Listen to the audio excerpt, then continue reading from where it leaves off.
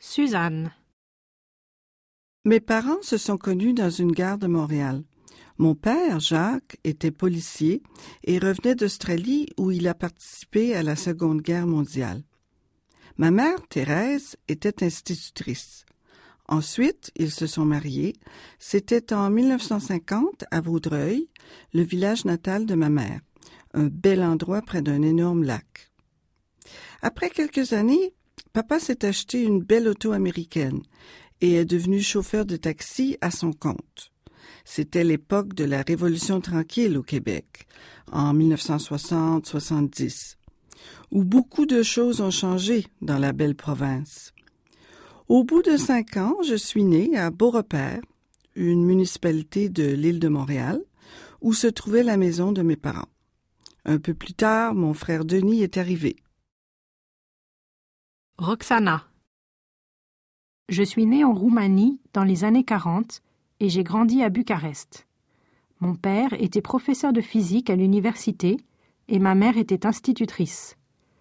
Je me suis mariée dans les années 60, puis j'ai eu 2 filles dans les années 70. En Roumanie, nous vivions sous une dictature. La vie y était difficile et la population était persécutée.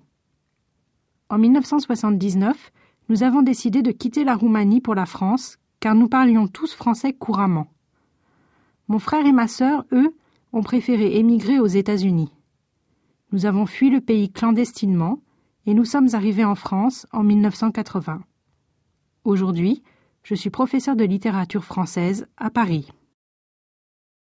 Xavier. Je suis née dans une famille française, juive d'Afrique du Nord, originaire de la ville d'Oran, en Algérie. Mes parents y sont nés. Mon frère et ma sœur sont aussi nés dans ce port situé au bord de la Méditerranée. À cette époque, l'Algérie était un département français. C'était avant 1962, avant l'indépendance de l'Algérie.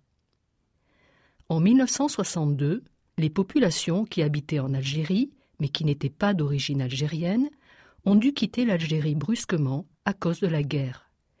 C'est pour cela que moi, je suis née dans le sud de la France. Par contre, mes 2 grands-mères, maternelle et paternelle, sont nées au Maroc, l'une à Casablanca, l'autre à Tétouan, au Maroc espagnol. Puis, elles ont quitté le Maroc et se sont installées en Algérie au début du XXe siècle. Dans leur famille, on parlait couramment le français, l'arabe et l'espagnol. L'une parlait le castillan, l'autre parlait le valencien, 2 variantes de la langue espagnole. Leurs ancêtres lointains venaient sûrement d'Espagne, avant l'Inquisition et l'expulsion des Juifs en 1492. The Open University. For more information, go to www.open.edu/iTunes U.